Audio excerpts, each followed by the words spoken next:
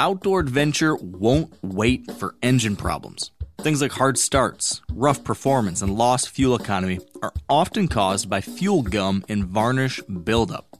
Seafoam can help your engine run better and last longer. You simply pour a can into your gas tank. Hunters and anglers rely on Seafoam to keep their engines running the way it should the entire season. So pick up a can of Seafoam today at your local auto parts store or visit seafoamworks.com to learn more. I'm sure a lot of you guys remember the old ceremonial hunting tradition of eating the heart out of the first animal you kill. Meat from those organs are among the most nutrient-rich foods on the planet. You can get those same benefits your ancestors craved via convenient daily capsules from Heart and Soil. Find out more at heartandsoil.co. And remember, use code MeatEater for 10% off your purchase. Welcome to the Wired to Hunt podcast, your home for deer hunting news, stories, and strategies. And now, your host, Mark Kenyon. Welcome to the Wired to Hunt podcast. I'm your host, Mark Kenyon, and this is episode number 276. And today I'm joined on the show by my good buddy, Dan Johnson, for a fun discussion about the Iowa turkey season, my Montana public land scouting and shed hunting trip, and two new deer hunting methodologies of sorts that Dan and I are developing. All right, welcome to another episode of the Wired to Hunt podcast brought to you by onX. And today we are doing something we haven't done in too long, I think. It's been a while. It's been a little bit too long. And that is a full-blown Mark and Dan catch-up BS session on all sorts of topics. So, I mean, I don't know if we'll talk about any of these things, Dan, because we tend to go off on tangents. But we have the potential today to talk about career changes, That's to right. talk about kids, That's to right. talk about turkey hunting, That's right. to talk about shed hunting, Yes. to talk about scouting public land, Yes. to talk about what I'm coining my assumption to truth deer hunting methodology. Oh boy, that sounds complex. I know, I might need to work on the title. Is that going to go way over my head? It might. We might talk about Disney movies. Oh boy. And I could drop some knowledge about Disney movies. I'm starting to learn a lot too. And that's just like the first 10, 15 minutes. So that's that's what we potentially have in store, Dan, or anything else. We could talk about Game of Thrones. Did you watch the new episode of Game of Thrones? No, I didn't, but it's on my list of things to do. Yeah. I woke up early this morning to watch it. Oh boy. So, don't talk about, okay, we can't talk about it then. okay, fine. So you're all caught up though, ready for the new season? Oh dude. You want to talk about some binging, right? So it would be different like than your college days. Well, yeah. Different kind of binge. We didn't have Netflix back then, dude. Yeah. So I'm thinking, let me start this Game of Thrones thing and okay, let's check it out. Next thing you know, I'm putting the kids to bed. I do my work, right? And then it's like, I can't go straight to bed. So I need to unwind. It's 10 o'clock at night. And this is back when I had a job. And I'm just like, okay, I can just watch one episode and then, one episode and then I'll go to bed. Yeah, bullshit, right? It's like, it's 3 a.m. and I'm just like, oh, Valerian Steel kills the White Walkers. I can't bet. You're like, oh my God. And then I listen to myself talk. I'm just like, oh, dude, you are such a nerd. Yeah, you got to watch out. You're becoming too much like me. That's been my typical calling card, and now you're right there with me, dude. It's good stuff. And then guess what else dropped this weekend? The new trailer for Star Wars. Oh, you're right. Yeah, I saw that. That looked pretty good. Yeah. So, I don't know, man. We'll see. A lot of good nerd stuff in the future. Yeah, just when people think that they, because I'm just like, oh, dude, it'd be awesome if we hung out sometime or whatever on social. And then they're like, listen to this. And they're like, oh, man, maybe not. Yeah, seriously questioning that. You mentioned something in passing there that we have not covered yet publicly, at least on the Wired Hunt podcast. So if people haven't been like following you in other places on your own stuff, they might not know that you are now jobless, living underneath a bridge, eating a steady government diet steady diet of government cheese, I think is how it goes. Is that right? Yeah, absolutely. My wife left me, and I'm living in a van down by the river. Living your dream. Right. In all seriousness, though, what is going on? Are things going well? Yeah, dude, it's weird, right? So like, I got laid off.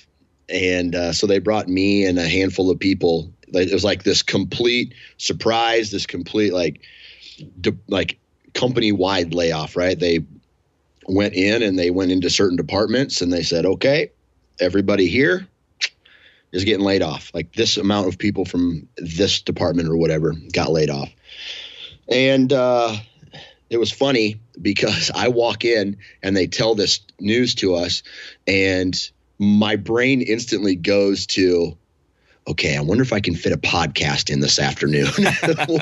Like once I got laid off, because,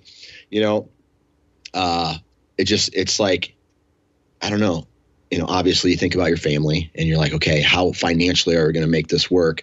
But luckily I made some financial moves like a week or two before that to prepare for my stepping away from the cubicle life, but it just happened sooner and it happened faster. And so I got a severance package, and I got on top of that severance package, I made that financial adjustment before it happened. So now that made that transition much softer into, full-time, business owner, work from home podcaster.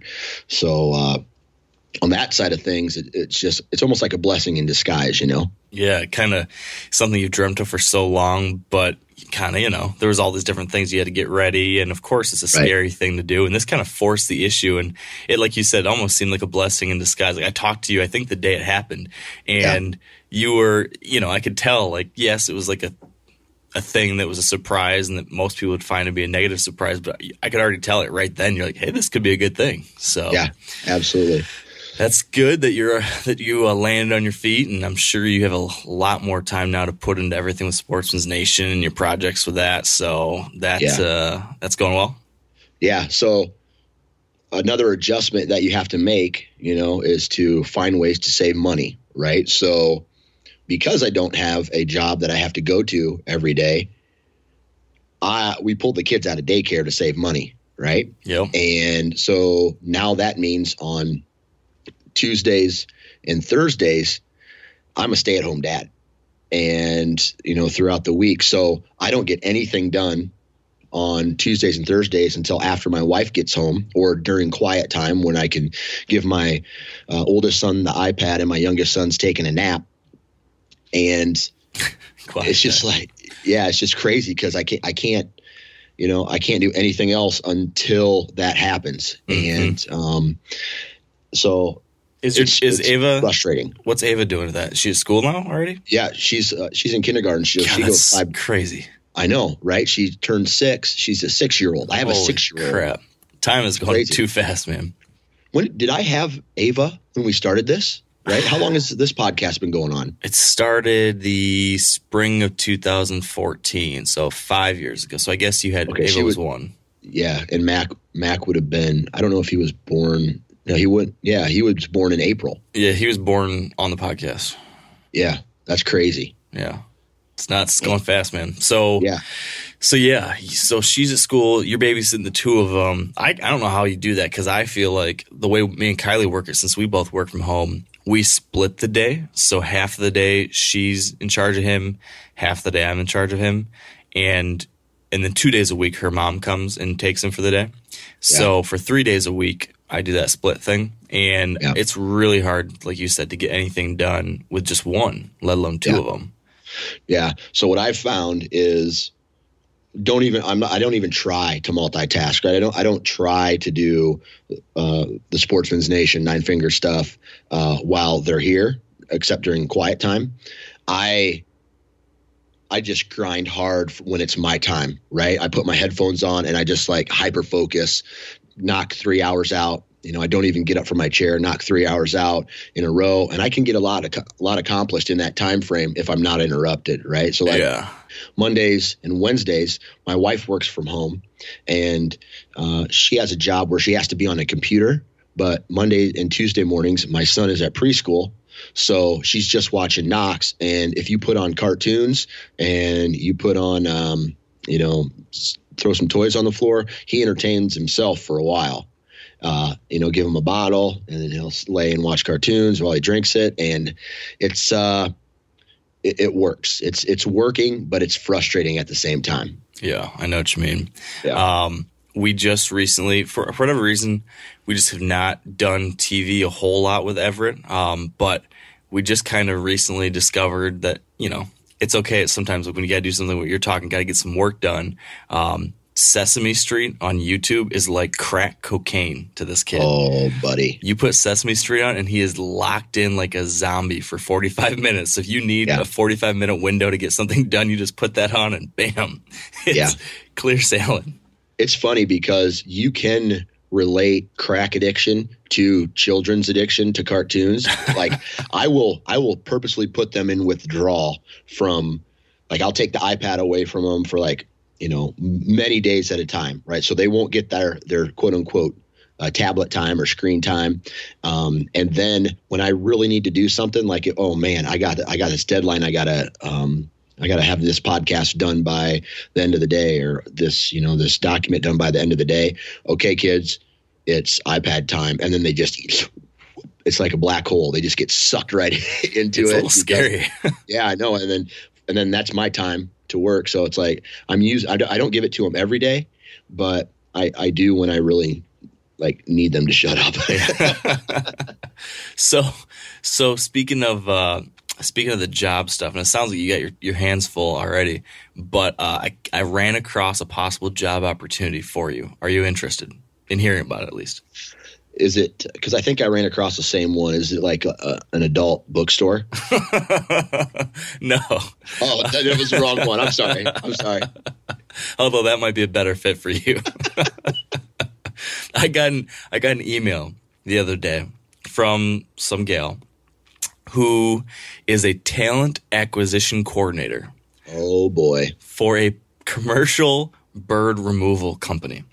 Okay. And she reached out. She's like, "Hi, Mark. I'm a talent acquisition coordinator for such and such bird removal company. We like to search out hunters with extreme talent to take out problem birds across commercial properties across the country." So she was recruiting me to go out and shoot birds and on top of a Target store or something like that where there's bird issues. Holy cow. Can you imagine that? Oh my God. You're sitting on just imagine some psychopath on top of a Target just blasting pigeons away. I know. That's exactly what I was envisioning. during store hours or whatever. I think that could be your calling. If the podcasting thing doesn't work out, that might be your next gig. Man, that would be fun though. I mean, I would just imagine it the opposite way. It's like, okay, you got to get rid of these birds, but you can't shoot them. Right. I'm like, So just imagine you throw seeds out with all this poison in it, and then all these just dead birds all over the parking lot. I think I would try a netting system of some kind. I think that'd be my first on criminals. Yeah, on a helicopter. Yes. Oh yeah, that'd be sweet. That could do that'd it. Be sweet.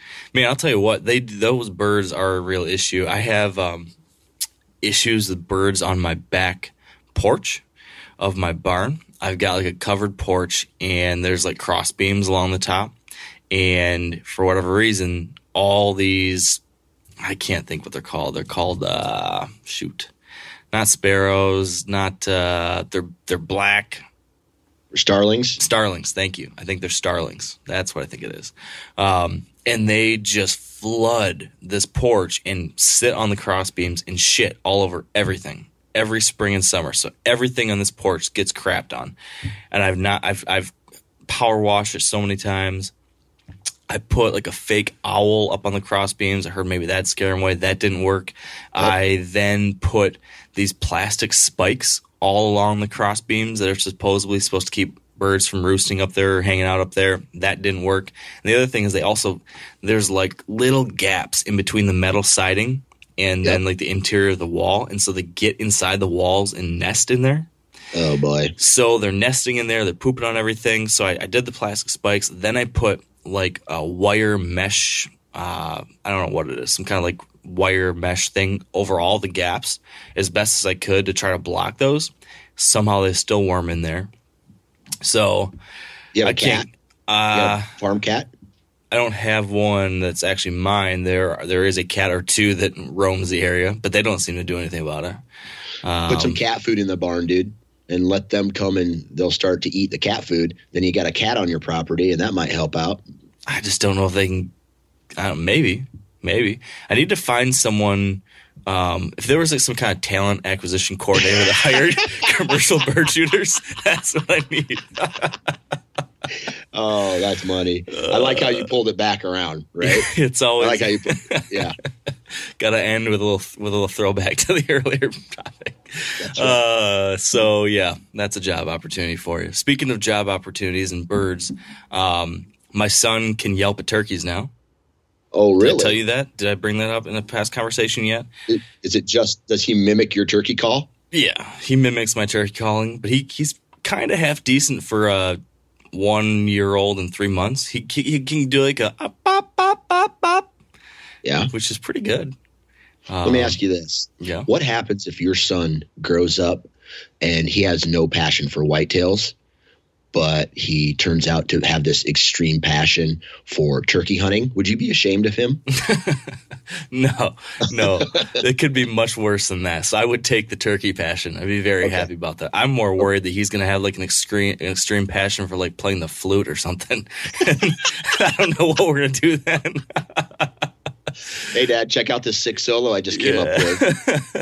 The kid, he's amazing, and I really like music. So like music's always playing in the house, and like I'll dance around, just be goofy and stuff. So he really loves music, and he loves like dancing to music, and he's always bobbing his head. So my wife always jokes this: you gotta be careful. Before you know it, he's gonna be like full blown.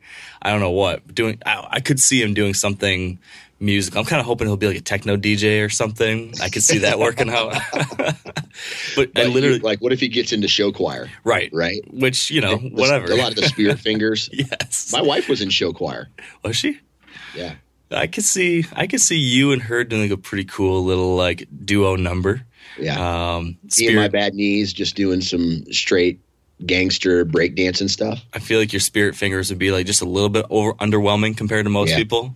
Right. I'd have to shake my thumb really hard to make up.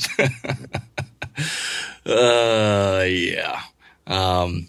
If he's into that kind of stuff, whatever. But I do hope that he likes something to do with the outdoors. And it is nice to finally get some good weather. I feel like it's been a crappy long winter here.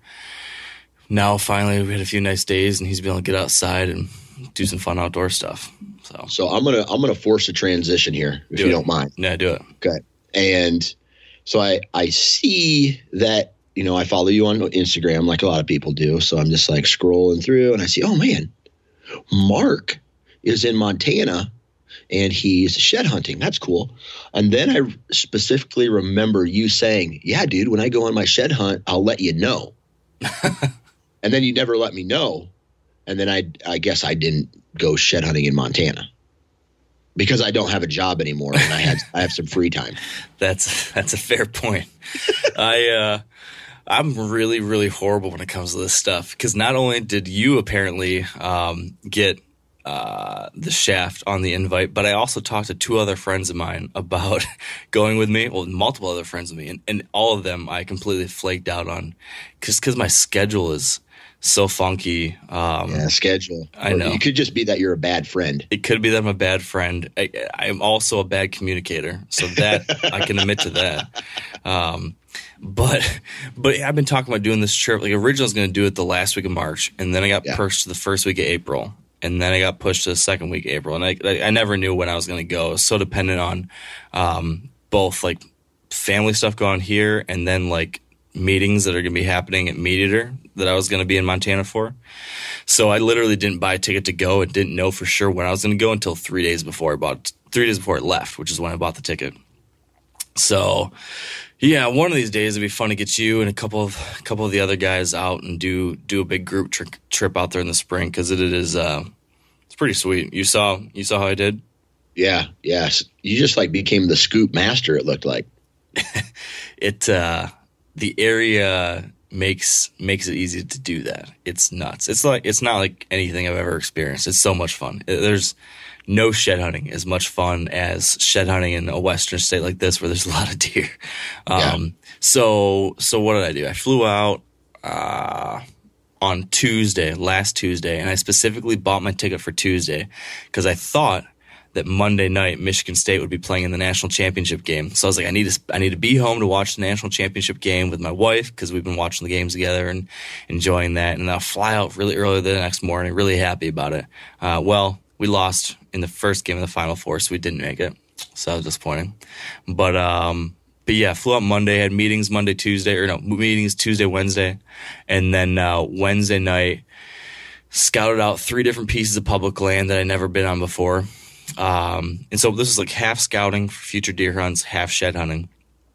And, basically everything I've looked at, and I've talked to you in the past about this, but basically all the spots I look for, whether it be in Montana or I did some like map looking at Wyoming and North Dakota too. I'm always looking for these rivers that run through these western states, because there's this great cottonwood cover and Russian olives and alders and different crap down in these river bottoms that provide cover for whitetails. So 3 public spots the first day. Hiked a bunch. I don't know what the mileage was on that day because I wasn't tracking it. But the first 2 spots are kind of meh. Everywhere I went, though, there were already boots. So there were people that had walked everything and that ended up being true everywhere except for the last place I went. So out of let me think about this. I think 5 different sections of public land I checked. The first 4 had already been walked by someone. Yeah. Which I guess, is to be expected, especially since this is kind of late. Well, not late for most people, not necessarily late for out west, though, because snow is just coming off, in the last 2 weeks for a lot of people out there. Yeah. But kind of meh. Didn't see quite as much deer sign as I was hoping in the first spot. Second spot was okay. Third spot looked really great, but it looked like a lot of people had been walking it, and it was kind of close to a decent-sized town. So I think that just there's a lot of people that had been through there. But I did find 1 shed on that first day, and that last spot has some potential, I think, for possibly hunting. Next day I drove down. I was going to go my original plan had been to head over to the general area where I've hunted the last 2 years and scout out some new spots there and then shed hunt the spots I did know. But this big snowstorm pushed through last week. Did that hit you guys in Iowa? It actually came to the northern counties and then hit Wisconsin pretty hard. Gotcha. Well, it was supposedly supposed to be hitting Montana really bad. I'm looking at the weather forecast, and they're predicting like 10 to 15 inches of snow in these places I was going to go. And I'd already bought the plane tickets. They're non-refundable. So I'm thinking, geez, like what a waste of time. I was pretty upset. Decided, well, I'll just go down to this Wyoming spot I wanted to scout and shed hunt. So I start driving to Wyoming, and then I'm like an hour away from the border, and all of a sudden in my head I remember, oh crap, Wyoming has a shed hunting season. Yeah. They don't open till May 1st. So I'm like, I just drove 2 hours in one direction to go to Wyoming, and now I realize I can't even pick up sheds there. So fortunately, 2 things. Number 1, the week before, I had gone on Onyx and just like waypointed, 15 different pieces of public land that looked good around the state. Right. So I had just a whole bunch of potential spots to check out, and one of those spots happened to be just like 5 miles away from where I was. So at least I could go check that one out. So why not check that one out? And that one looked really good too. But literally, this is like the morning. It's a Wednesday? It's a Thursday morning, and like 10 o'clock, and there's someone out at this property scouting and shed hunting too. Like, who is out doing that on a Thursday morning except for somebody like me who doesn't have like a normal day job doing this kind of stuff? So this guy had like bow hunter and whitetail stickers plaster all over his car. Yeah. So I'm thinking, well, this isn't going to go real well. So started walking, but it's a really good looking chunk, really super thick. Some food around it. I really liked it. It's a good spot. I think that could be worth hunting. Tons of sign, but only found one shed. But I think that could be, because this person was out there and maybe a lot of other people have been out there too. So that was another one, just good, check the box. But the big point of this is that fate intervened, and I got a text message from one of the ranch owners out on my main area who said, hey, we didn't end up getting as much snow as they predicted. We probably have 2 inches and the sun's out. It's probably going to be melting off by this evening or tomorrow. You might still want to come out. Okay. So that was a big positive. So I was like, you know what? Okay, this spot, not that great. I'm just going to turn and head back to this other main area. And so I made like the 4.5-hour drive across to the original spot that I wanted to hit. And I had 3 different pieces of public land there I wanted to check out, and then some private land that neighbors it that I have permission on as well to walk. And the long story short on that is that first night, one piece of public, I don't know if I talked to you about this one or not last year, but I hunted this spot one day last year. Just snuck in, hunting edge to kind of observe and saw a nice buck and saw a ton of deer. And the next 2 days I hunted that main spot and killed that buck. But this area, you have to hike like 1.5 miles across these big rolling grassy plains and then drop down a canyon to get to a river bottom. And so I go across this big plain. I get to the beginning of that canyon and I see some mule deer way off in the distance. And I'm like, oh man, that's cool. There's some muleys out here. I wonder if I could find a mule deer shed. And as I'm thinking that in my head, I step over the hill and I can see down this little, I don't know what you call it, like a little bowl in the side of the hill. Yeah. And right there is sitting a match set of great big mule deer antlers. Man, I want a mule deer so bad, dude. I feel like this gave me like a little more of like an interest, like holding those in my hands. Yeah. Just seeing that laying there was really, really cool. I mean, I don't know how to, I could measure them, but I haven't measured them, but they're big. Interesting thing about mule deer antlers is they feel much lighter compared to whitetail antlers. Really? So like these are big sheds. And then I held a smaller whitetail shed in one hand and then this big mule deer shed in the other. And the whitetail shed is heftier than the mule deer shed. I don't know what that's about. I'm pretty sure it's not in my head. I'm like, it really feels like a dramatic difference to me. So I guess it's the density or something, is different, possibly. Maybe, I'm sure there's somebody out there who knows better than me. But I found that pretty interesting. But yeah, match set, big, what is it? Like, I guess it'd be a 4-point side, but with big, deep splits in the G2s. So that was awesome. I'm jealous, buddy. It was cool. Now, a lot of you guys are familiar with the old hunting tradition of eating, some organ, the heart or a chunk of liver off the first animal you kill. I had that when I was a little kid, and it was a big deal. Organ meats were always prized by frontier people who knew the importance of getting a lot of different minerals and nutrients. And as often is the case, those guys were onto something, because organs are among the most nutrient-rich foods on the planet. And you can get the same benefits your ancestors craved via convenient daily capsules from Heart and Soil, made exclusively from regeneratively raised, grass-fed, and finished cattle.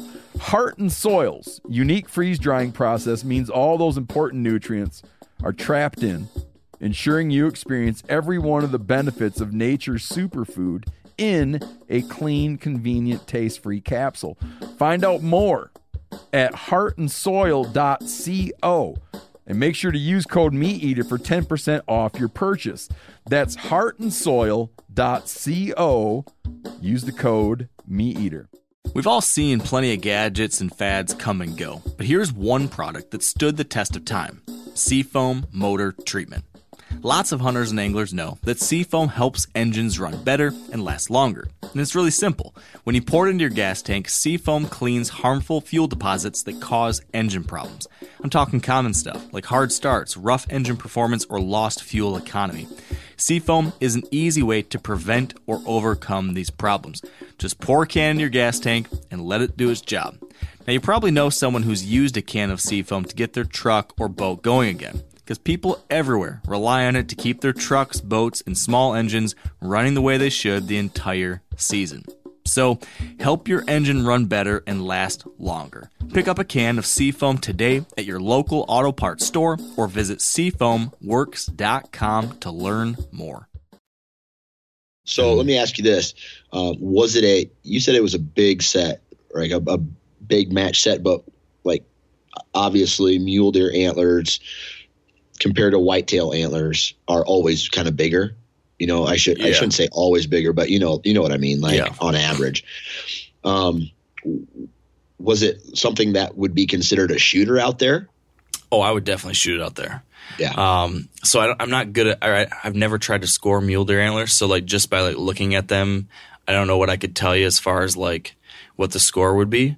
But if I were to look at this set of antlers and think what kind of whitetail, if I was scoring it as a whitetail, I don't know, a 160, 170, something like that. So a good one. A good one, big frame. Because I didn't see a picture of you doing the standard double fist hold, the right and your left hand and the right, or whatever, holding both antlers and doing the pose. But I did see the pics of them on the ground. So it's hard to tell how big they were. Yeah. The reason why there's no pictures of me in there with them is because I brought my good camera and tripod out there, and I thought, okay, I could do some self-timer pictures like that.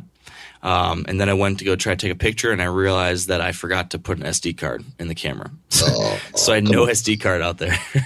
So the only pictures I could take were with my cell phone. So that was a little disappointing. But yeah, they're big. They're the biggest antlers in my house, probably. Bigger than any whitetail shed I have. So that's pretty sweet. And then I found another shed down in that river bottom. Got to scout that whole area out real well, which was nice since the one time I hunted it was just, sit on the edge. So I feel like that's a definite future option. And then the next day, I got to walk that area that I have hunted in the past and picked up 21 sheds that day. 21 sheds. I found 16 before noon. Jeez. So when you're on a roll like that, did you have to make a pile and then come back to it, or were you able to attach them all to your backpack? I was able to fit them all in my backpack. But this is the first time ever while shed hunting that I actually had sore shoulders from my backpack. Never in my life has that happened, but I literally had really heavy backpack, which is a really nice problem to have. It was crazy. It was just a situation where, and you heard about, we've talked about how these hunts went. This area has a lot of deer, and there's a good food source there. So there's a ton of deer bedded around there. And I don't think anyone, the private land that this is kind of checkerboarded with, that landowner had picked up a handful out in his fields. But that's basically it. So I had pretty much first dibs on that private stuff there. And then the public is really hard to get to. So I doubt if anybody else tried to get in there. What sucks is that because of just the time constraints, I only had one day in this area. That first night I checked out that piece of public, but I only had one day to hit this little section, and then I had to leave bright and early the next morning to catch a flight home. So I didn't even get to cover 50% of it. There's a whole nother section across the river that I didn't get to go to, and that's where me and Josh found most of our sheds last year. Yeah. So there's probably as many or more sheds sitting over on this other side that are just going to sit there. So in the back of my mind, it's a little sad realization that there could be some just giant bone over there that's untouched. Because I talked to both this landowner and then another rancher. Both said that they seem to think that the bigger deer are on the other side of the river. And that kind of seemed to be the case because last year we found bigger sheds on that other side. And this year, since I didn't go to the other side, I didn't find as many of the bigger sheds. And then this neighbor also showed me some trail camera pictures that he had down that way of some much bigger deer than I've ever seen out there. I don't know, high 140s to 150 class. And that's good for Montana, right? Yeah, that's really good for Montana. Out there, you see tons of 120 to 130 bucks. And then I think, there are 140s, 50s, 60s, et cetera, but I haven't seen anything over 140 probably. But it's just so much fun because you see, at least for a guy like me in Michigan who sees one buck over 125 a year, to see 5 of them in one night is just an absolute blast. So that's why I really like it out there. But I feel like this year, if I still hunt this area, which for a while I was thinking, I'll try somewhere new just for a new challenge. But this reinvigorated me to hunt there again. But I think I want to be more picky. So I think this year I want to try hunting it and like just try to find one of these really big old ones. Because the buck I killed last year was a nice one, definitely a nice buck, but there were definitely older deer there. I think I want to like be okay with like, okay, I'm not going to try to get it done in 4 days and move on to the next state. I'm going to plan on like 7 days here and just like see what's out here, like really see what's out here. Maybe run cameras. I never run cameras out there before. Take it to the next level. Maybe try to hunt the other side of the river, which I've never done, because I was worried about getting too close to like the main bedding areas over there. But maybe I can get away with it if I get smart about it. So I'm intrigued by the options. And let me ask you this question, because it just popped in my head. I've never hunted whitetails in multiple states before. Right. So in Iowa, I'm selective. I like last year I shot my biggest buck ever. Right. So from an antler perspective, not from an age class. But when you're hunting multiple states, right, and let's say obviously your standards for Iowa may be different than Michigan or Illinois or Ohio or Montana or whatever. Yep. You just talked about, maybe going for a higher class, or I guess, whether that's antlers or age class in Montana. Have you come to the point now where you feel okay with eating your tag in a state like Montana that does have so many deer, and an average deer, a good representation of that Montana, I guess, age class or antler size is that 120, 130 class buck? Yeah, I think that, the goals definitely change for me each year as I get, like the first year I went out there in Montana, it was like, I just want to see if I can kill a 3.5-year-old like representative buck on public land out here. And I was able to do that in day 3. And like when the first opportunity came, I took it. And then the next year I did try to be a little bit pickier, and didn't end up seeing anything that really was what I was looking for. So passed on some decent bucks. And then last year I kind of went back to the year 1 goal, which is let's just get a nice buck out here, have that experience, try this, because this is a spot I hadn't killed one yet. Was able to do that last year, but now I've got 2 years in this area. I have 2 years worth of shed hunting and scouting. I know a lot about it. I know the area. I know what's out there. Like at first, you didn't really know what was out there, so you kind of thought, okay, it looks like a 3 or 4 year old, 120s, 120s to 130 type buck. Like that's probably like that's one of the good bucks here. That's a great buck to take. It would like you said, be representative of an upper age class buck. But now that I know that there actually are older and bigger deer there, I kind of like the idea of just like seeing what could happen. So yeah, I would be okay eating my tag, because I kind of like the idea of just the mystery of what I might be able to possibly find. And I'd like to hunt 7 days straight there and see it and try it out and figure some stuff out. I think I originally the first year I hunted there, I thought, well, I might be able to get with like 1 or 2 or 3 hunts in this little spot, and then it'll probably be blown out. Now I know, because of some access, some ways I can get in and out, that I can hunt it more than that without spooking the deer. So I'm just figuring stuff out a little bit more each year. So now between that and now also having seen some of the antlers that we picked up that tell me that there are actually some much bigger, older deer out here, and then seeing pictures from the neighbor that also give me indicators like, hey, there's this whole other class that you haven't seen yet. And I'd like to kind of push myself to try to find that deer. That's just like a fun next step for me as I'm trying to, we always talk about how like we like that next challenge. And so I really enjoy the challenge of figuring out a new property, which I did for a couple of years. Now I'm thinking if I'm going to hunt the same little section again, I want to push myself in a different way. And I think that different way will be trying to find that next step up the ladder as far as challenge and the deer I'm after. So I think that's what I'm going to try. And I think it's possible. It'd be fun to give it a shot. So that's where my head's at least. We'll see. Yeah, that's awesome, dude.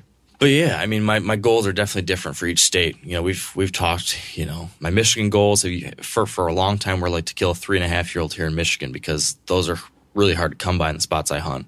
And then the last couple of years is like, okay, you know, you've killed some of those. Let's try to kill a 4-year-old or older.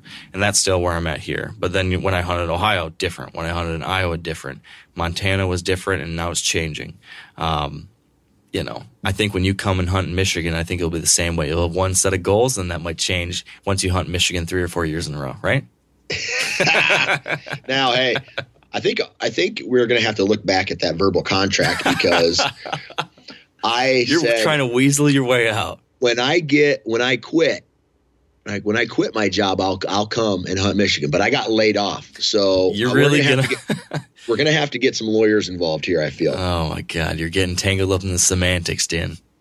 Right. Well, here, let me tell you. Let me just ask you this, Mark.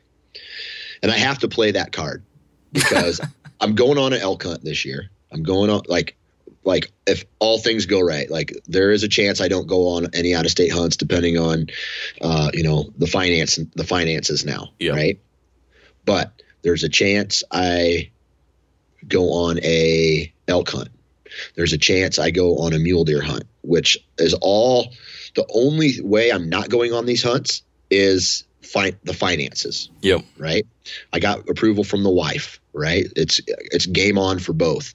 And adding another trip at this point would be, I think, detrimental to my relationship. But let's talk about one thing. Let's talk about integrity. Let's talk about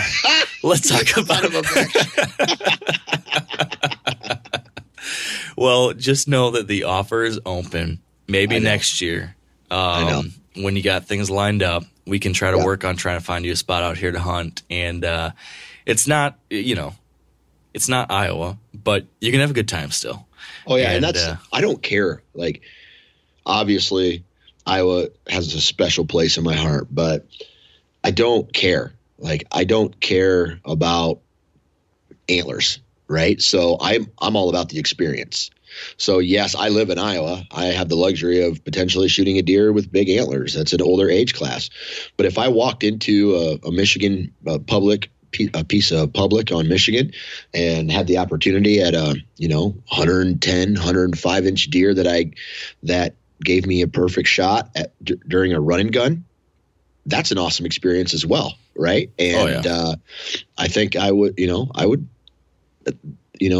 don't know. I find the experience of everything more than the end result, right? Which is, potentially hanging an awesome deer on your wall or whatever. I'm glad that that's where your head's at, because that is a very important quality to foster as a Michigan deer hunter. You have to be very focused on the experience, because the big ones, while occasionally they show up, it's not too often. So you gotta just enjoy the grind. That's what it's all about in Michigan. So speaking of experiences, I want to talk about turkey hunting, because I saw that you had a hell of an experience this past weekend too, huh? Yeah. So I'm going to do a little bit of self-promotion here. All right. And okay. Well, and that is, so I ended up bringing a camera guy along with me. I know he took a very seductive shot of you fondling a beer bottle in your mouth, and I saw this picture, and I really want to do some Photoshop work on it and send it back to you. But that's neither here nor there. Continue. Get your mind out of the gutter. You think I'm the dirty one? You're just as dirty, dude. Professional photographer. You took him out there with you. Why did you do that? So anyway, I'm making this short film, right? I'm going to make a film. Well, he is actually, but I hired him to do it. And it's about this tradition that we have every year, right? April is turkey hunting season, but it's kind of more than that, because it's basically a family gathering.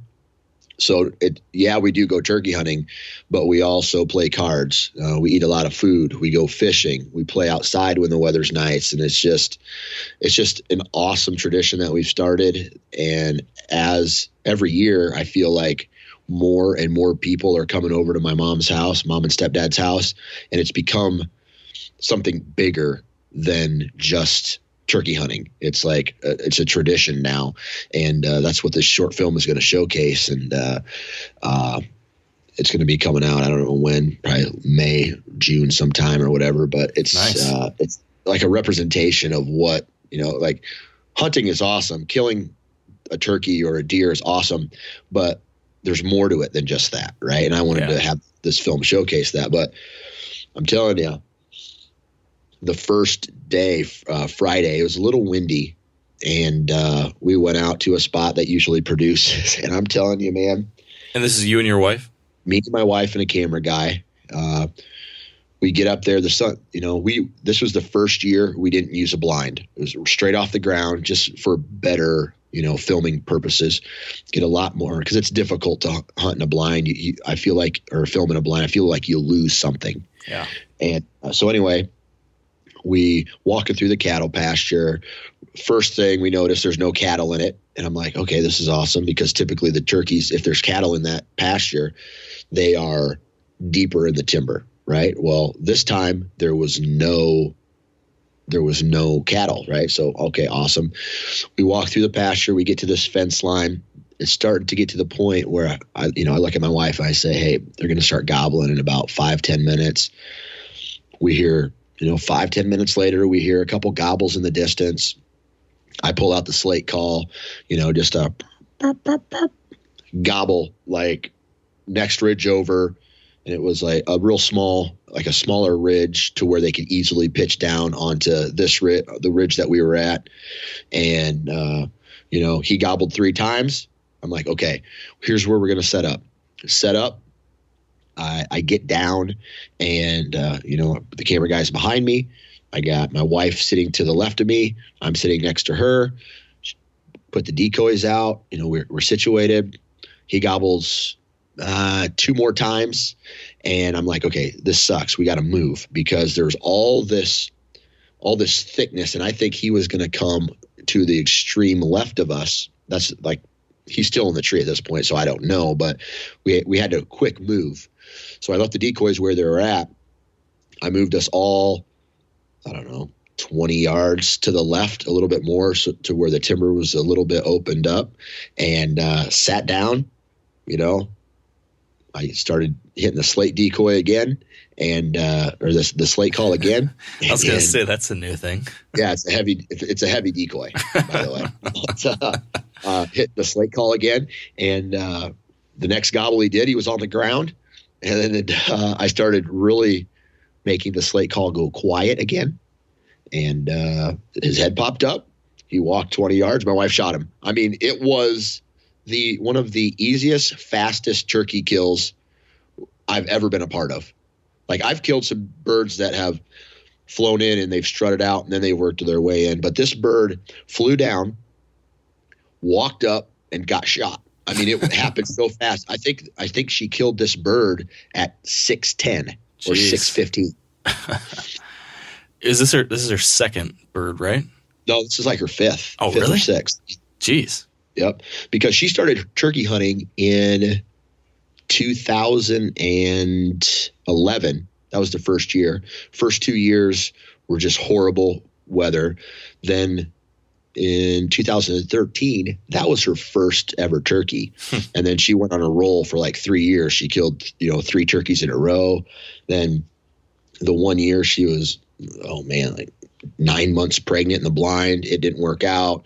The next year was bad weather again, and she had something she had to do. So I got my bird, and then she killed another one last year and then one this year. So yeah, I think she's sitting at five birds since 2011. So that's a pretty good success rate. Yeah, that's pretty good. So what did she think about it? Did she have a good time, or was it too fast? No, she loves it. She loves the fact that we can slam a turkey, and then we can go to this local diner. We can drink coffee and eat breakfast, and then she doesn't have to get up early anymore for the rest of the trip. And then it's just like me, right? Yeah.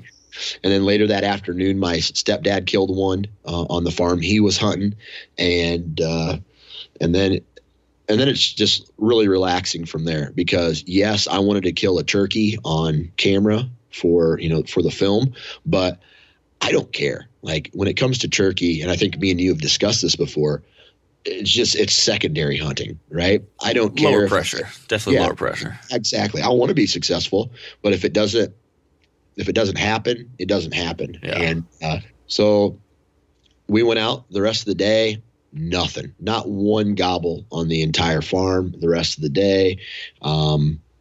Day 2 was more of the same. Heard some gobbles initially off the roost. And it was one of those days where it was brilliant out, bright, no clouds. And typically that gets gets some hammering throughout this valley that I hunt.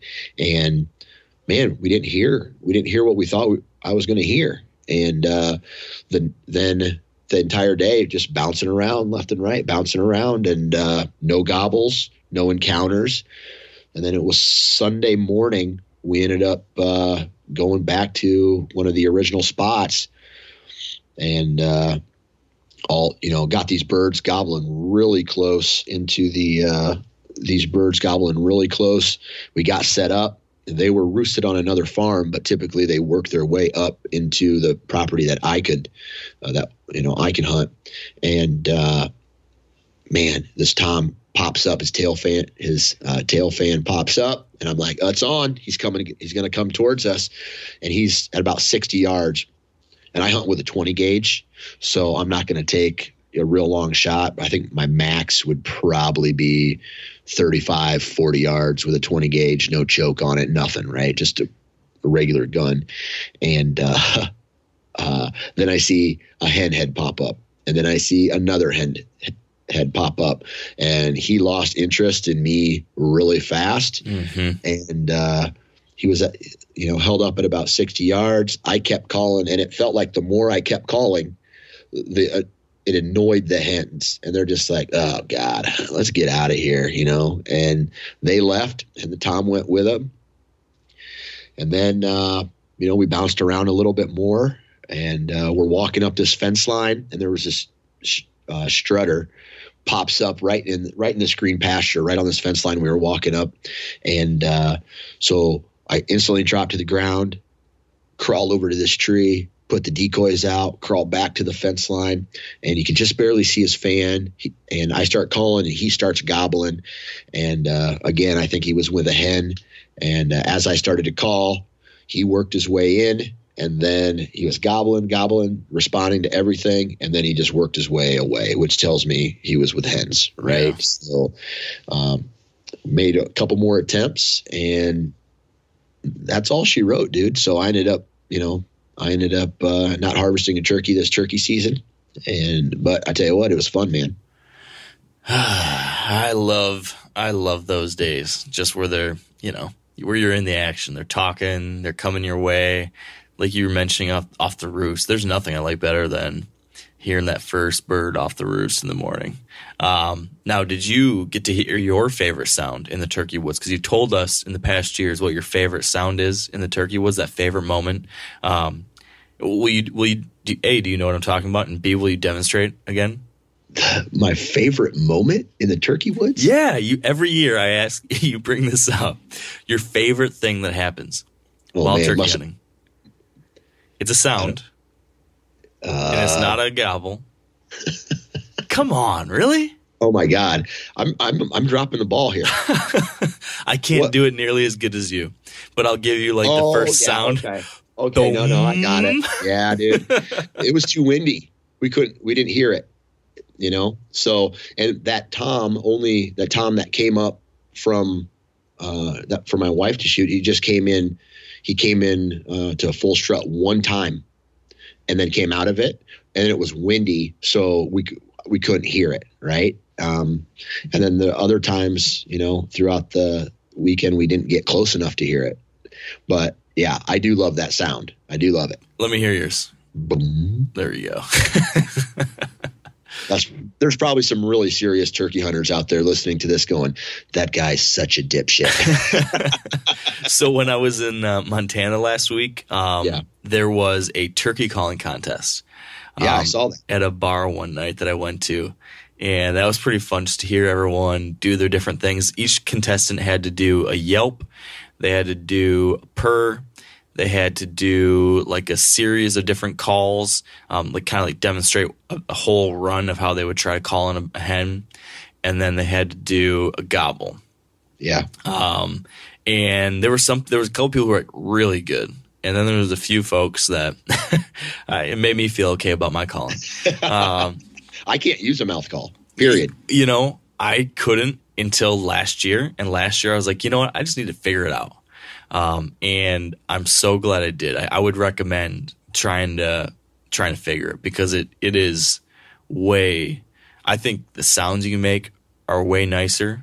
And then the biggest thing is just like, if you're hunting solo, you know, it was always such a challenge trying to work the slate call and then hold the gun, you know. Sometimes you just want to make a couple final calls, but you can't do that while you're in position to get a shot, because if you move, you're busted.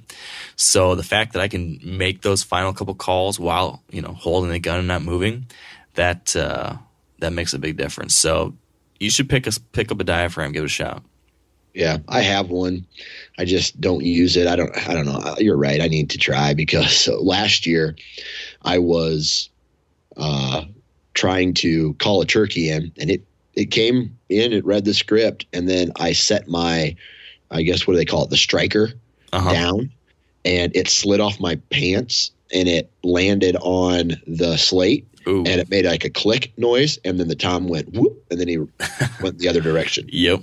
Yeah, those little things. Yeah, it's funny. You know, when it comes to that diaphragm, I remember I had one and I kept trying it. It just sounded like crap, and I couldn't get it to sound right. But then, like, every couple of years, I'd buy a couple more and, like, fiddle with them, and just never could quite get it.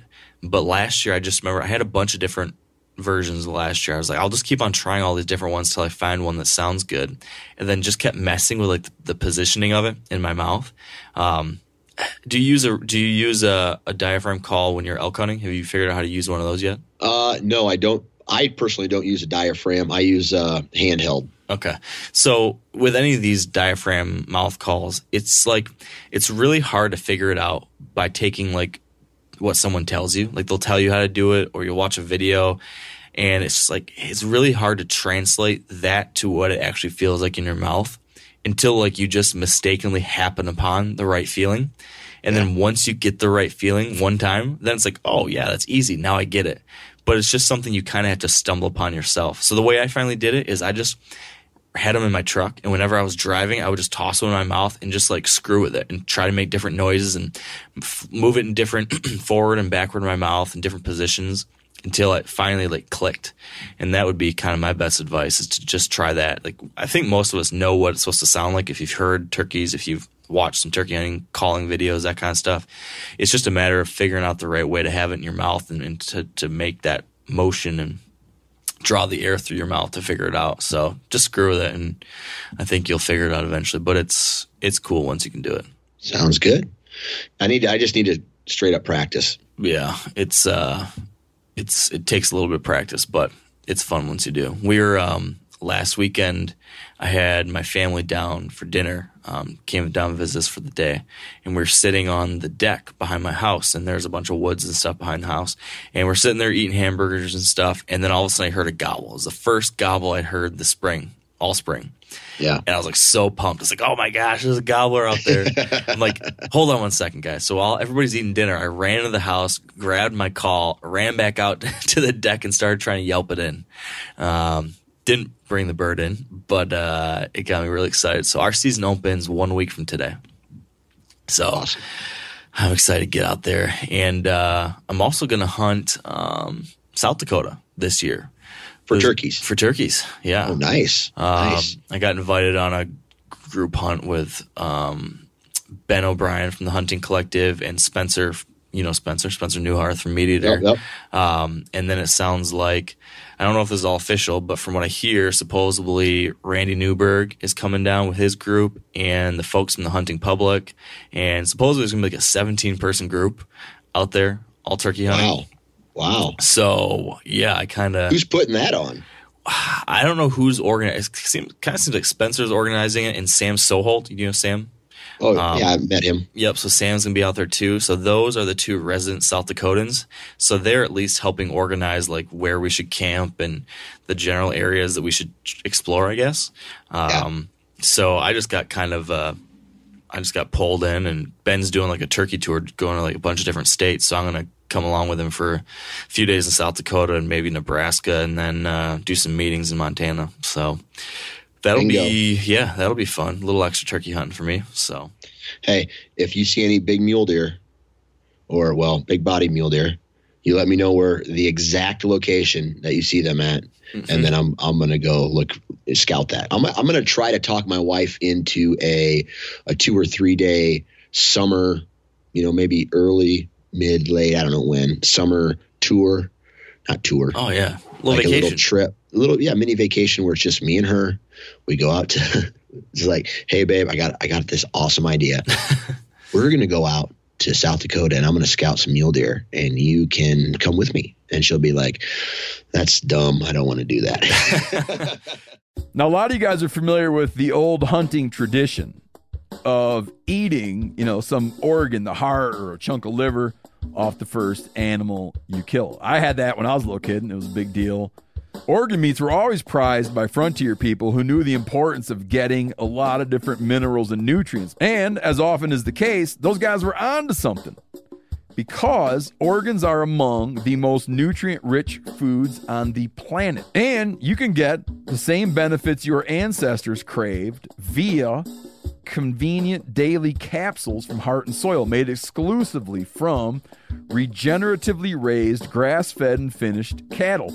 Heart and Soil's unique freeze-drying process means all those important nutrients are trapped in, ensuring you experience every one of the benefits of nature's superfood in a clean, convenient, taste-free capsule. Find out more at heartandsoil.co. And make sure to use code MeatEater for 10% off your purchase. That's heartandsoil.co. Use the code MeatEater. We've all seen plenty of gadgets and fads come and go, but here's one product that stood the test of time: Seafoam Motor Treatment. Lots of hunters and anglers know that Seafoam helps engines run better and last longer. And it's really simple. When you pour it into your gas tank, Seafoam cleans harmful fuel deposits that cause engine problems. I'm talking common stuff like hard starts, rough engine performance, or lost fuel economy. Seafoam is an easy way to prevent or overcome these problems. Just pour a can in your gas tank and let it do its job. Now, you probably know someone who's used a can of Seafoam to get their truck or boat going again, because people everywhere rely on it to keep their trucks, boats, and small engines running the way they should the entire season.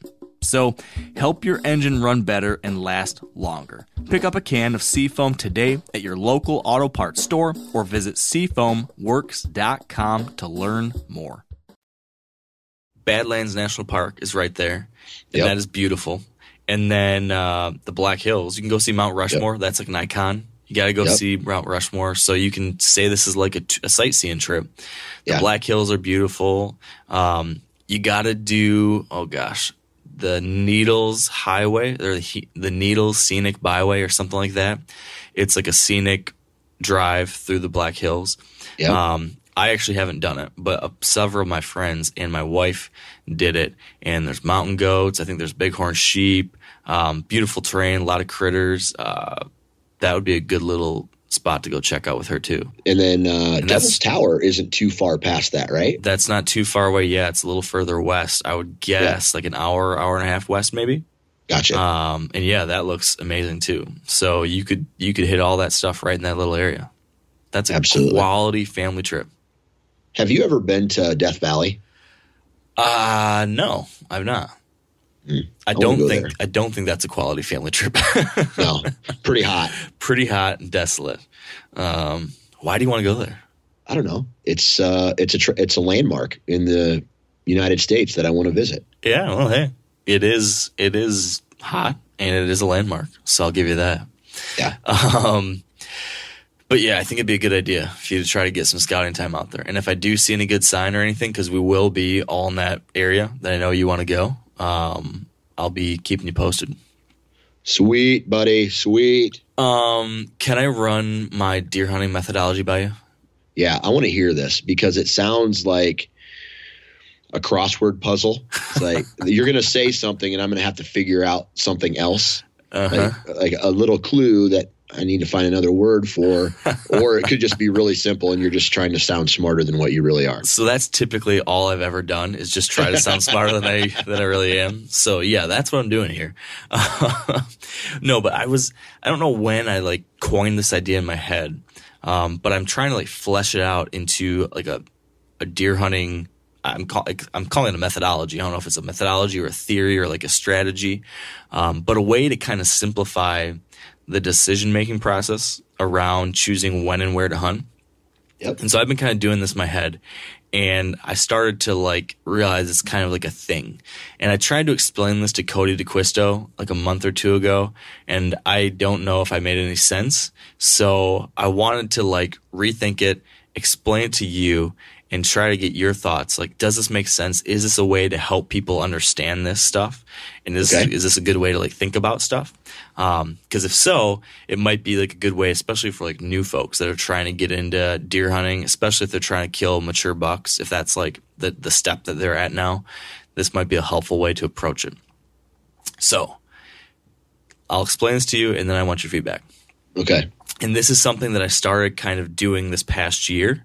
I started like more and more the way I hunted was this assumption to truth methodology. So basically what I do before each hunt now is I have all the information that we've collected, through scouting, through trail cameras, through past year's observation. Like there's all these different data points, right?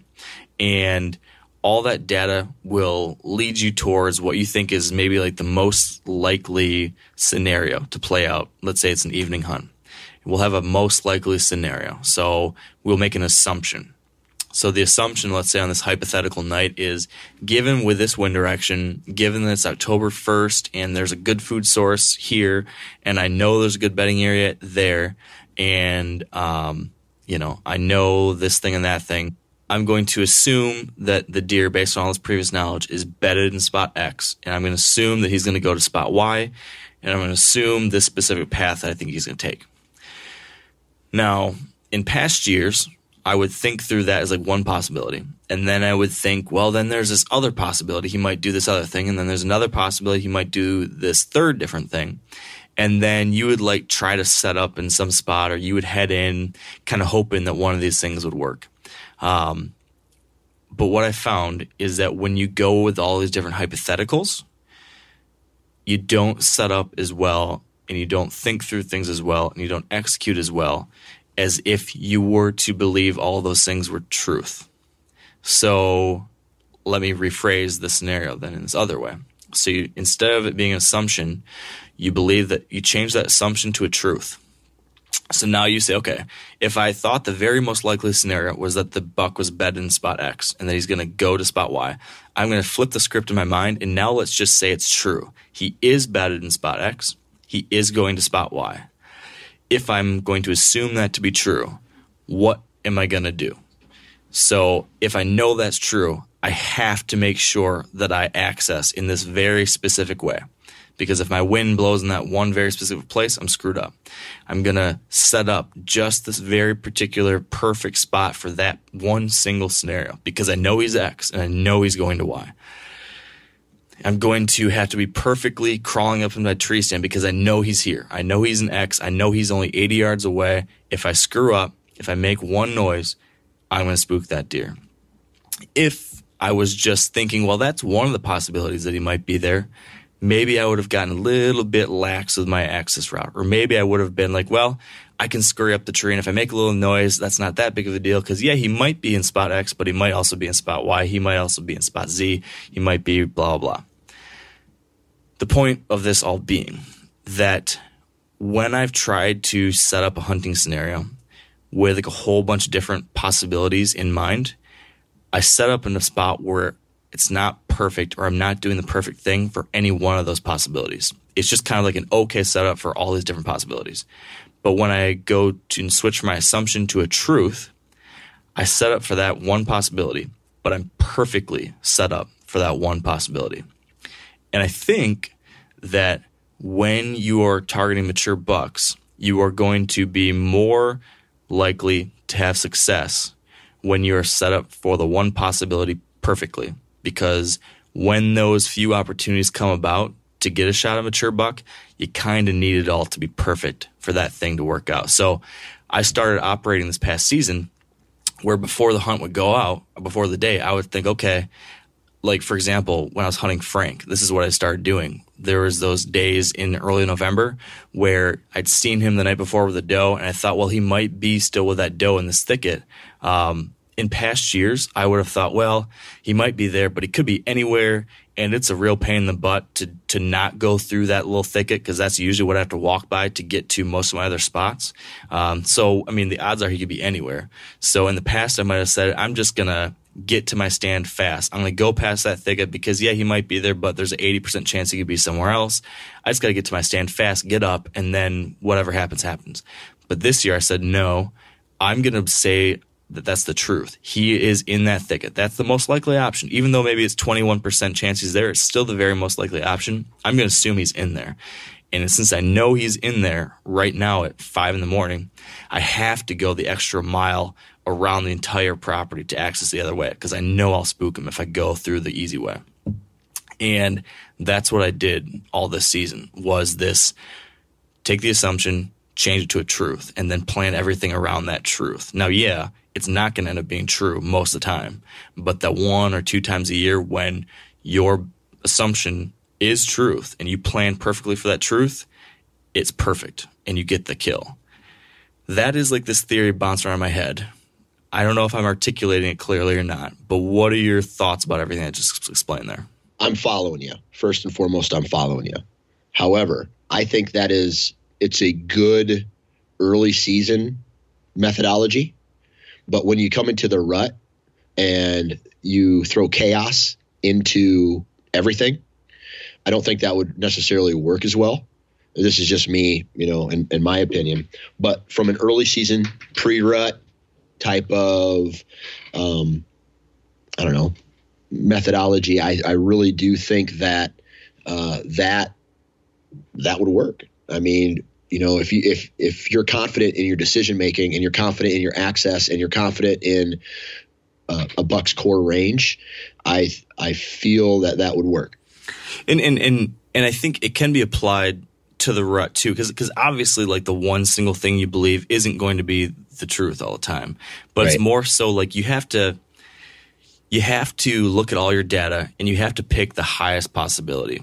Right. Because if you, it's just like a job or just like a hobby. Like if you try to do anything, if you try to do like 15 different things, you're not going to do any one of them really good. So you can be a jack of all trades and be like decent at a bunch of stuff, or you can decide I'm going to focus on this one thing and be the best damn person in the world at it. Yep. And I think that if you start focusing on like being the best damn thing at this one specific option during a hunt, and it could even be November 1st. Obviously, stuff's not going to go exactly that way, but you got to say what's the most likely scenario. And so let's say during the rut, it is, I believe the most likely scenario is that there's going to be a buck coming in to check this doe bedding area. And I think the very most likely thing is that he will come downwind of this specific bedding area.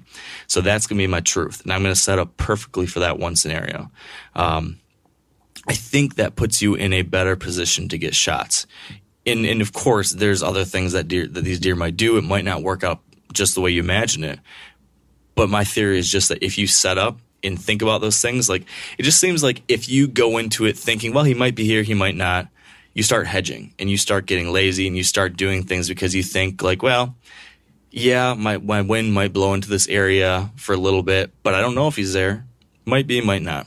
I don't know. Right. But if you go into it thinking, I'm going to assume it to be truth that he is there, so I cannot screw this shit up. Yeah. I think that at least for me, as this is like, it's really helped me. I think the whole point of this is something that I've started doing in my head. It's helped me to do what we always talk about, which is like pay attention to the details. Don't cut corners. Focus on those small little things. When I start changing these maybes to like, it's true in my mind and saying, hey, you got to operate as if he's right there. You've got to operate as if this is going to happen, just like that scenario you're hoping happens. You got to think it's going to happen. And so do everything just right for that scenario.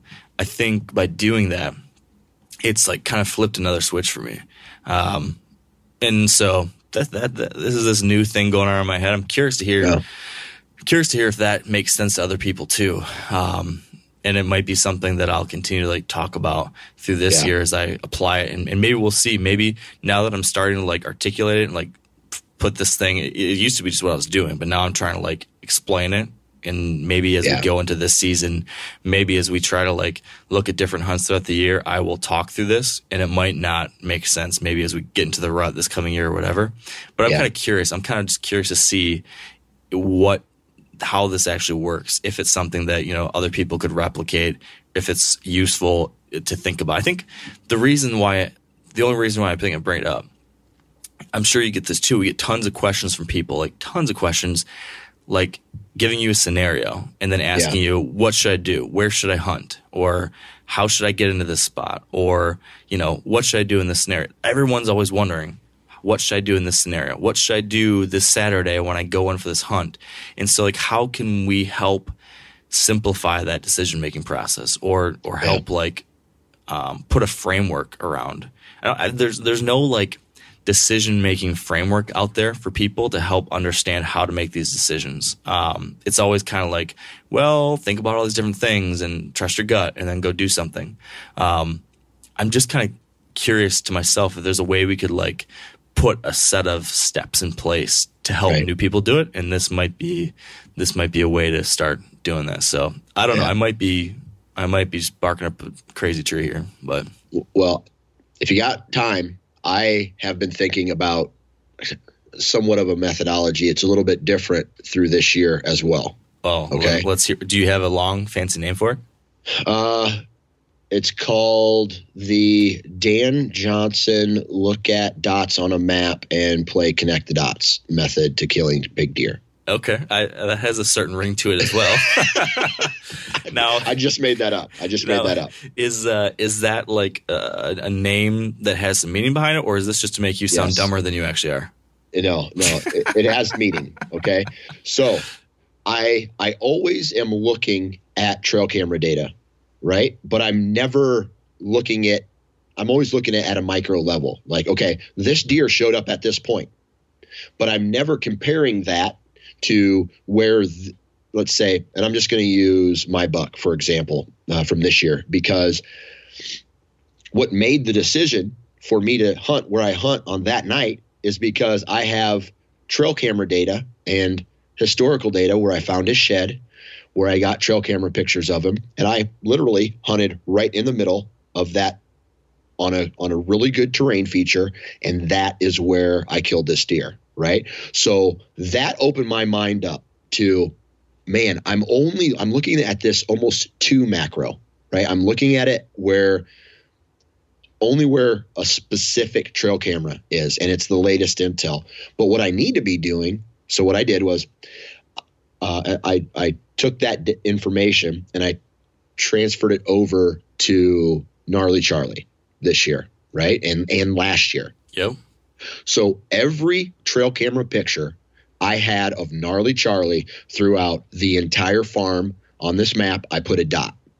I put a dot where he was in the summer. I put a dot where he was late season, during the rut, October, whatever. So I have these dots.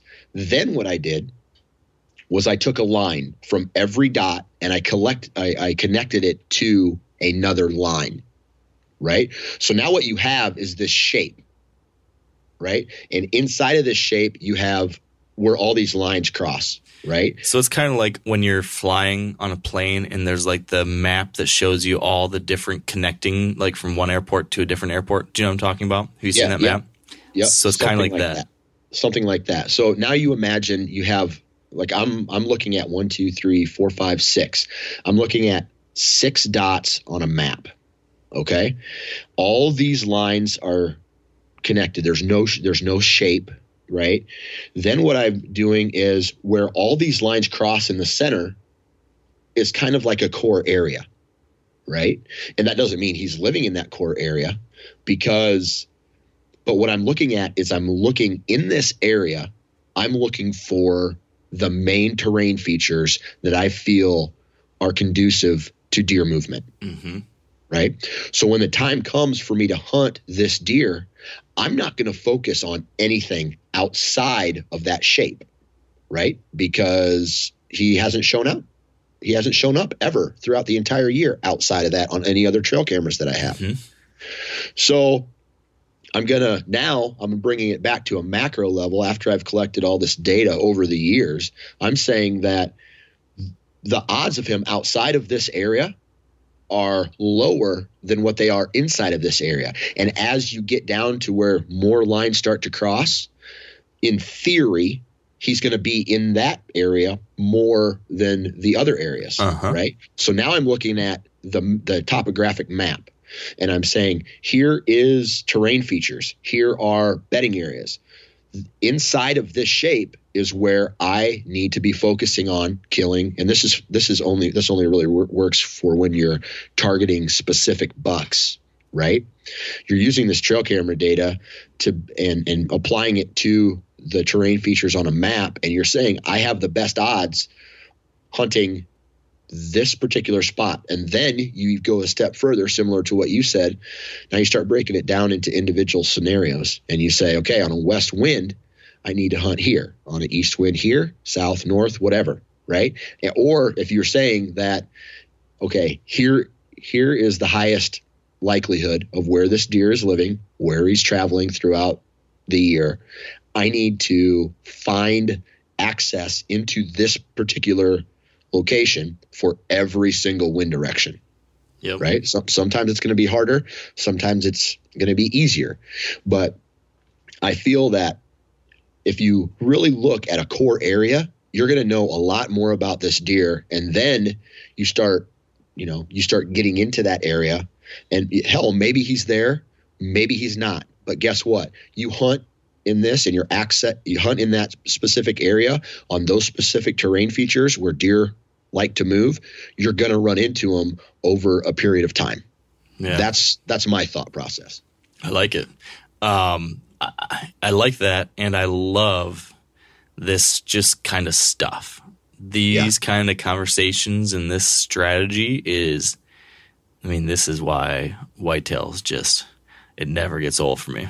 Absolutely love this stuff. Like, I wish you were over here right now. I wish we could be looking at a map together. Like, I want to see your dots on the map and think through this strategy with you. Yeah.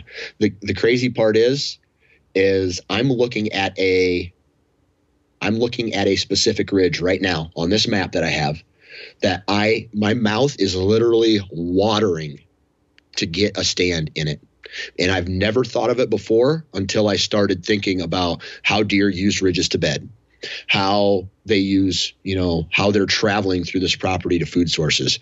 And it's one of those things where, dude, I'm going to be like, I'm going to apply this method this year to hunt, this deer. If he survives, right? If he shows up on trail cameras this year, I have enough data now to where I'm just going like, all right, here he is. Let's give this a try. I'm looking at this one specific ridge where I feel, man, it's just like I want to get in there right now. You know what I mean? Yeah. Now, what time of year do you think about? When do you think you're going to start getting after him? Because last year, I think if I remember, you took your first stab at him in like mid to late October. Is that right? Yeah, it was mid-October, based off some historical, it was based off one trail camera's historical data. Yeah. Right? So I went back there to that one particular spot, which after I look at that particular spot, right, it's outside of the shape, right? So, maybe he was coming off of a ridge, but maybe he wasn't, because that was outside of all the places that I got trail camera pictures of him. Right. So I went in, and if I'm using this new method, I would have never hunted there. So what are you, you're going to focus within your core shape that you're building, but what about, when do you think, have you thought through like already the scenario you envision as how you're going to take that first stab? Are you going to look at that same date range again, or are you going to wait for weather, or are you going to go just focus on him? Where's your head at right now? Yeah, it's probably going to be late October this year, just because I'm going to be going on if I do go on this mule deer hunt, it's going to be one of the first 2 weeks of October. Okay. So I won't even probably step foot on this farm until the 3rd or 4th week in October. Well, it's not a bad time to start. That's right when they're getting a little antsy. Yep, absolutely. And I don't know, like you've been thinking about your style. It's just like I can't get isn't it crazy that we're trying to, a lot of guys don't think of hunting as the like in-depth strategy where you're using, like a scientific method to break down like animals' movements and thought processes. But you look at all the trails that are on your farm. They're there for a reason. Mm-hmm. Every footprint is there because that deer feels safe in that particular moment, right? Yep. And the now is great because it's wet in the timber, and I was out there turkey hunting, and all I was doing was looking at these trails and seeing how they intersect.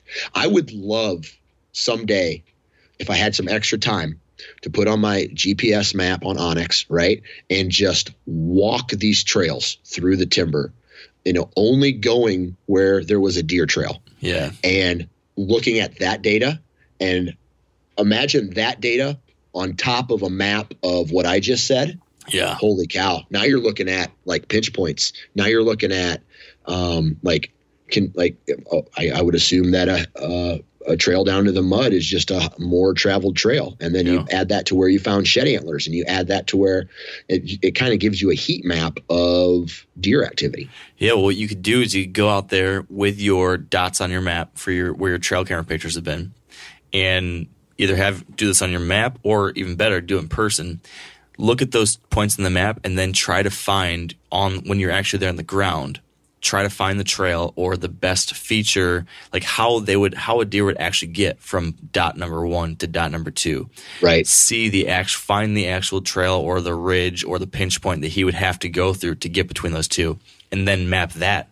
So then you have, okay, here's all the dots where I know he actually was. And then here, based on what I saw on the ground, are the actual trails that get between A and B, or here's the actual pinch points between A and B. And then having all that would be then like that next level, which would be pretty sweet. Oh, yeah. Yeah. I think if we took that, and then like you described, go in there one day, have that perfect scenario in your head, take the assumption of what you believe to be true based off of all that data, make it a truth in your mind. You now have the Dan Johnson dots on a map connecting them to kill a deer, assumption to truth deer hunting methodology for 2019. Yeah. And there you go. You're all set for the year. Man, I feel a second book coming on, Mark. Yeah, that might be the plan. It's like we go so deep. It's like 1,000 pages of this like data that people are just like, okay, man, you've literally taken the fun out of deer hunting. And no one has read it but you and me. Oh, but that would be fun. I think that's probably a good place for us to wrap it up, man. I know you got stuff to get to, and I do want to bring up one email I got really quick before we go. This is just like a really nice thing for me to make me feel okay about my life and my choices and the way I've decided to move forward as a young adult. I'm not even going to name the guy. We'll just call him R. He emailed, and he had a whole long email about different things he did and how he's appreciated the stories we've shared on the podcast and how he's learned things and so on and so forth. And he ended it by saying, quote, "I also had a poop attack this year in the stand, and I had a good chuckle with your story since I could relate. However, mine did not end as cleanly as yours." I hope he puts that out. If he's listening, please go to iTunes and leave that as a review. Yeah. Oh yeah. So with that, my buddy, let's wrap it up. Thanks for jumping on, man. Absolutely. Talk to you later. And that will do it for today's episode. Appreciate you listening. Hope you enjoyed our little BS session here. It was good for Dan and I to get to catch up. Hopefully fill you guys in a little bit on what is going on in our lives as we head into the summer, hopefully someday here soon. It feels like we just went from winter straight into the end of spring. But I'm ready for all the great things that late spring and summer entail. Obviously, from what you just heard us discuss, you know that we're already thinking a whole lot about deer hunting season and everything that comes with that too. So thanks again, and until next time, stay wired to hunt.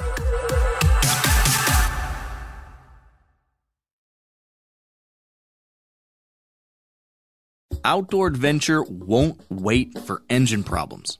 Things like hard starts, rough performance, and lost fuel economy are often caused by fuel gum and varnish buildup.